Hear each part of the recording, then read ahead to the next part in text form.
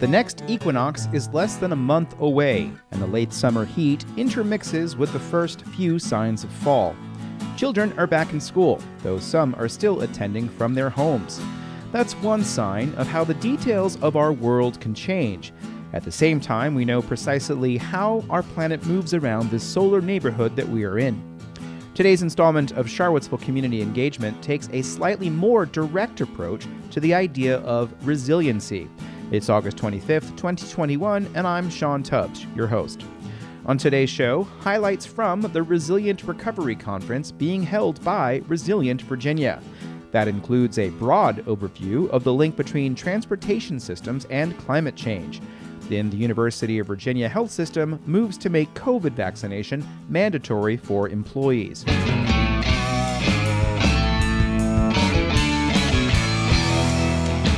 In today's first Patreon-fueled shout-out, with the summer heat in full swing, your local energy nonprofit, LEAP, wants you and yours to keep cool. LEAP offers free home weatherization to income and age-qualifying residents. If you're age 60 or older, or have an annual household income of less than $74,950, you may qualify for a free energy assessment and home energy improvements, such as insulation and air sealing. Sign up today to lower your energy bills, increase comfort, and reduce energy waste at home. The COVID surge in Virginia continues, with the 7-day average for positive tests increasing to 9.8%, and another 3,453 new cases are reported by the Virginia Department of Health today.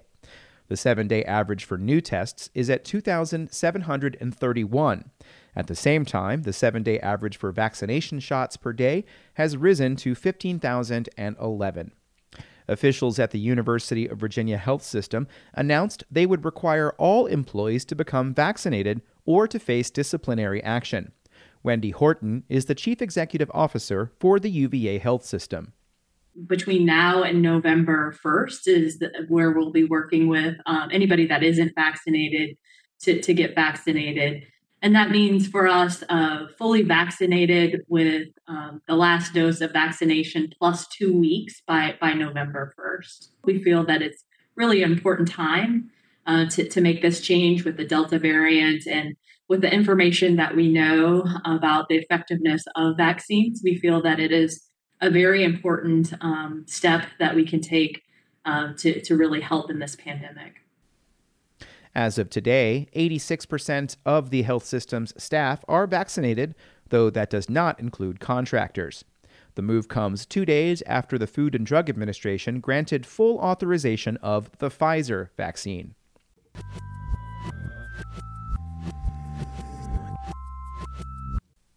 And the bulk of today's show is coverage of the Resilient Virginia Conference that's underway. Resilient Virginia is a nonprofit formed in 1995 to help raise awareness of ways communities across the Commonwealth may need to change in response to any number of calamities that may come our way due to climate change, heat waves, drought, extreme rainfall, invasive species.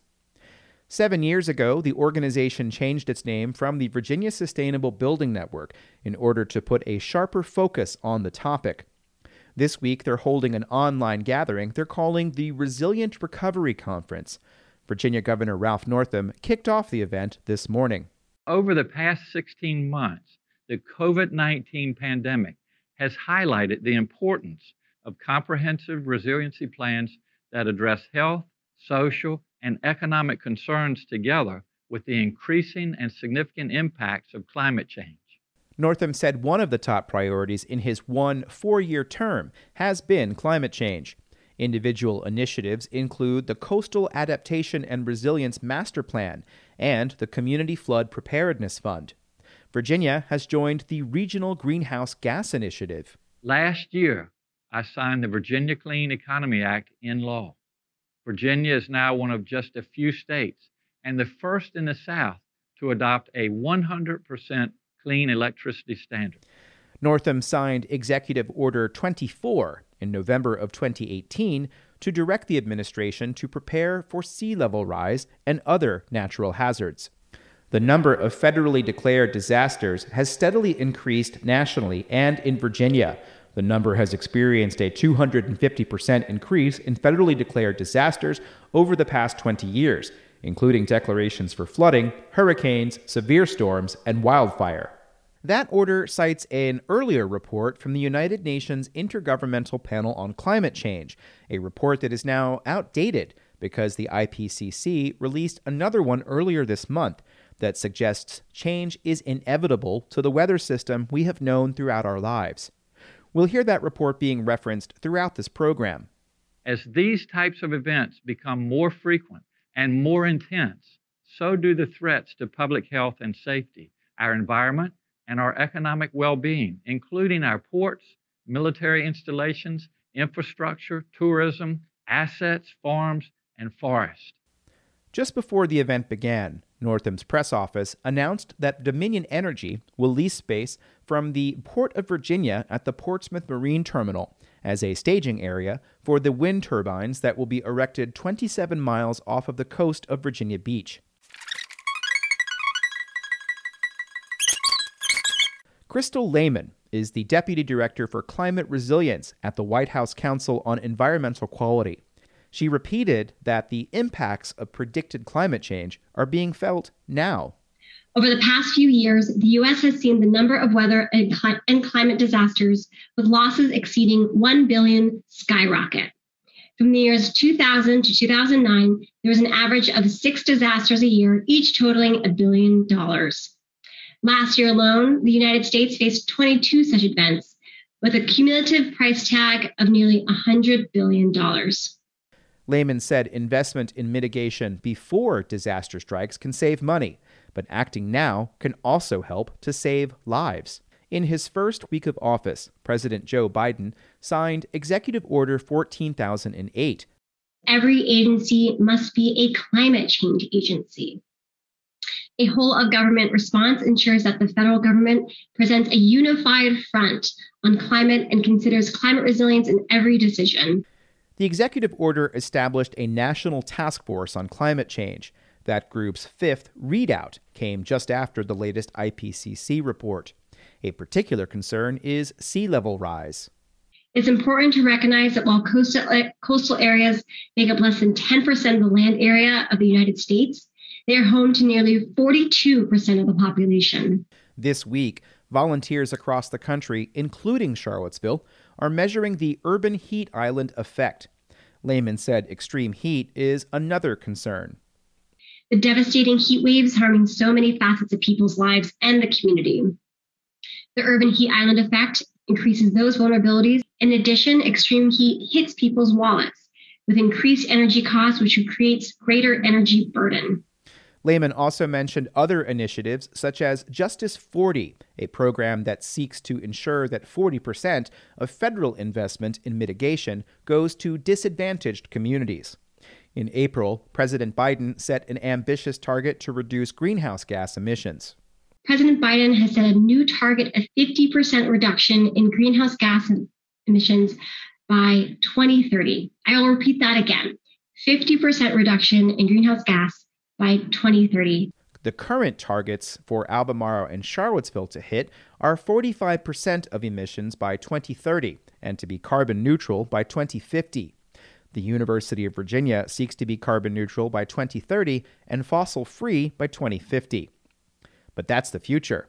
Where does Lehman think we are now? The recent IPCC report on climate change shows that some amount of the climate change activity is already unavoidable. While we're working to reduce carbon emissions, we need to prepare for the climate impacts we're already seeing today. More from the Resilient Virginia Conference in just a moment.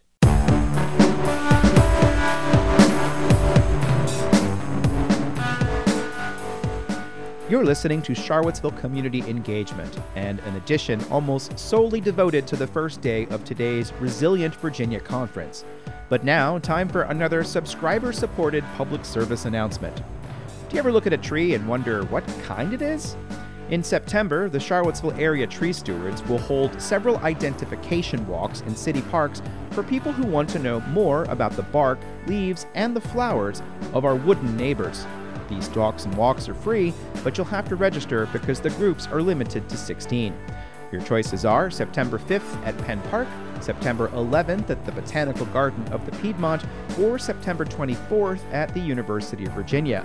They all begin at 11 a.m., and you can learn more at charlottesvilleareatreestewards.org.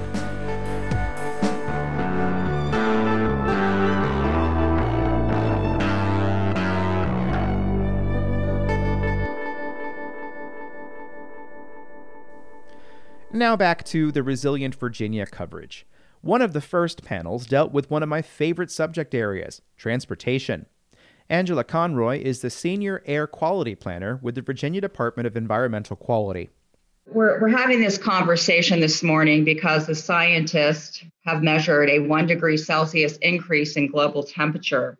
The increase in global temperature is being caused due to human-related carbon dioxide emissions that have drastically risen over the past several decades. Transportation makes up a good portion of those emissions, and reforming the way we move around is intended to reverse the trend. So reducing greenhouse gas emissions from the transportation sector is essential to curbing national and statewide emissions.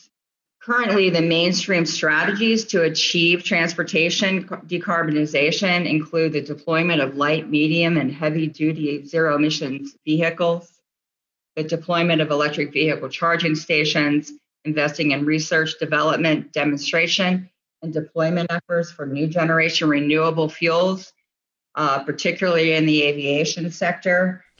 Conroy said other investments include transit, as well as other ways to reduce overall vehicle miles traveled. She also said other tools will be required, such as carbon sequestration, taking out carbon dioxide from the atmosphere, and reducing methane and other gases that contribute to the warming of the global atmosphere. And while attempts are being made to reduce emissions, the effects are also presenting themselves. Virginia climate change poses a significant threat to Virginia communities' infrastructure and the economy. The state has the highest rates of sea level rise on the Atlantic seaboard, with more than 34,000 buildings, 534 square feet miles of coastal land at risk of flooding by 2060.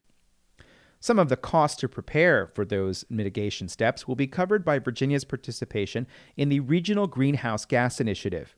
Conroy said there have been 2 auctions so far that related to Virginia, in which various polluting entities pay to exceed their allowed emissions allotment. 2 auctions in Virginia to date have produced over $84 million of available revenue for flood mitigation and resiliency projects and for energy efficiency projects. Decarbonizing the electricity sector is absolutely necessary for decarbonizing transportation, as well as buildings and the industrial sector. Virginia has also been tapping into its share of the Volkswagen Mitigation Trust Fund, a fund created when that automaker was caught lying about some of its vehicle emission standards. About $60 million of the $93.6 million the Commonwealth has received has been awarded, including an announcement last week of the purchase of electric school buses, including 2 for Albemarle County. Looking to the future, legislation passed the General Assembly this year to require the State Air Pollution Control Board to set up a low-emission and zero-emission vehicles program to regulate tailpipe emissions in new vehicles. Conroy said over 60,000 electric vehicles were sold in Virginia in June, the highest amount to date. Another bill passed to create a rebate program for electric vehicles, but that has not yet been funded. Conrad said rapid deployment on many fronts is required if warming is to be kept below the 1.5 degrees Celsius figure. So that's the view from the state level. Well, what about the view of the state level from a regional perspective? Jeremy Holmes is the executive director of the Roanoke Valley Allegheny Regional Commission. That's a group akin to the Thomas Jefferson Planning District Commission. Before Holmes took on his current job, he ran a sustainable transportation program in that part of Southwest Virginia. We actually worked with 4 other planning districts. We covered a geography the size of the state of Massachusetts in Southwest Virginia. So that included kind of our urban centers of Roanoke, Lynchburg, and Blacksburg. But as you can imagine, most of what we dealt with was our rural communities, rural counties, cities, and towns. Holmes said the economic shutdown that occurred at the beginning of the pandemic gives a glimpse into what could happen if people change behavior. But he was frank about the transportation problems facing rural Virginia. One of the fundamental things to remember is that these transportation systems are almost exclusively based on single occupant vehicle travel. So the infrastructure, the services, the locations of stuff almost entirely assume that you are getting to these places, accessing these services in yourself or by yourself in your own motor vehicles. Holmes said this leaves many rural communities isolated. Many are already shrinking in population and in job opportunities. The impact here really is that people, in order to access jobs and work, now have to drive farther and farther than they did before. So like in Virginia, for example, Martinsville, Danville area used to have the highest percentage of billionaires in the country driven by the furniture and textile industry. Now it's one of the highest areas of poverty in the state. And Martinsville, Danville commuters are commuting to Lynchburg, Roanoke, farther away, an hour each way, which means they're driving more. They're driving by themselves and taking more time. They're emitting more on these long trips, and they're more vulnerable. Vulnerable in particular to the volatility in fuel prices. Specialized healthcare is also located in urban areas, and state transportation funding formulas and processes means more funding goes to urban areas. That includes maintenance funds, which may lead to more damage as rainfall increases. These communities have often fragile infrastructure. They have relatively few roads, bridges that are way beyond when they should have been maintained, and surprises like sinkholes and things just waiting to happen as they address issues of flooding and storm surges and mudslides and that sort of thing. On the plus side, Holmes said telework and telehealth may be ways to reverse those trends if they can become more commonplace as the pandemic continues. He also said efforts to increase rural broadband may help reduce some kinds of trips. Holmes said many rural communities that have been on hard times might have more positive futures as the 21st century continues, if there is investment. Our small communities have great bones. Like these are places that were built and sort of lived at a human scale for a long time. And they still have that scale. Now, there's been huge disinvestment. Buildings are emptier or abandoned and need a lot of work, but mostly the community scale is there so that if folks don't have to drive long distances to get to things, the infrastructure is in place, the building stock is in place to revitalize these communities to places people want to live and can have access to the services that they are now going out farther to get to. We'll have more from the Resilient Virginia Conference over the next week or so. Really did appreciate that I was able to attend that today and bring you all of this information. It's exactly the sort of thing that I'm here to do this for on this program.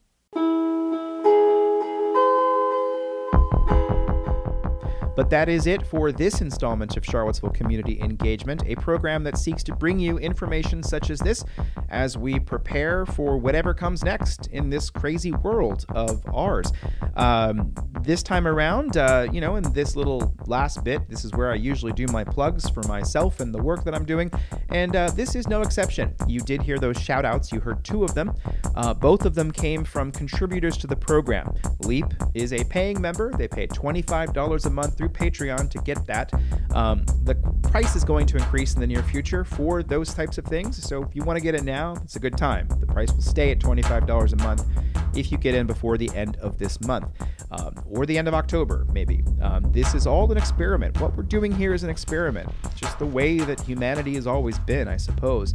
But that's through Patreon. The other thing you can do is subscribe through Substack at $5 a month, $50 a year, $200 a year. The company Ting, speaking of broadband, the company Ting will match that, which is fantastic. They are my sole commercial sponsor, and I'm very appreciative of them for that. The best thing you can do, though, is just to send this on to somebody else. This is a program that I'm hoping that as we deal with a more complex world, or a world that's always been complex, it's my belief that you all need information. I need information. And I really, if you could, send it on to somebody else. And let me know what you think about it. I'm Sean Tubbs, the host of this program. Thanks again, as always, for listening. I'm Sean Tubbs, the host of the program. Thank you very much for being here today, and I'll be back tomorrow with another installment of Charlottesville Community Engagement. Stay safe out there.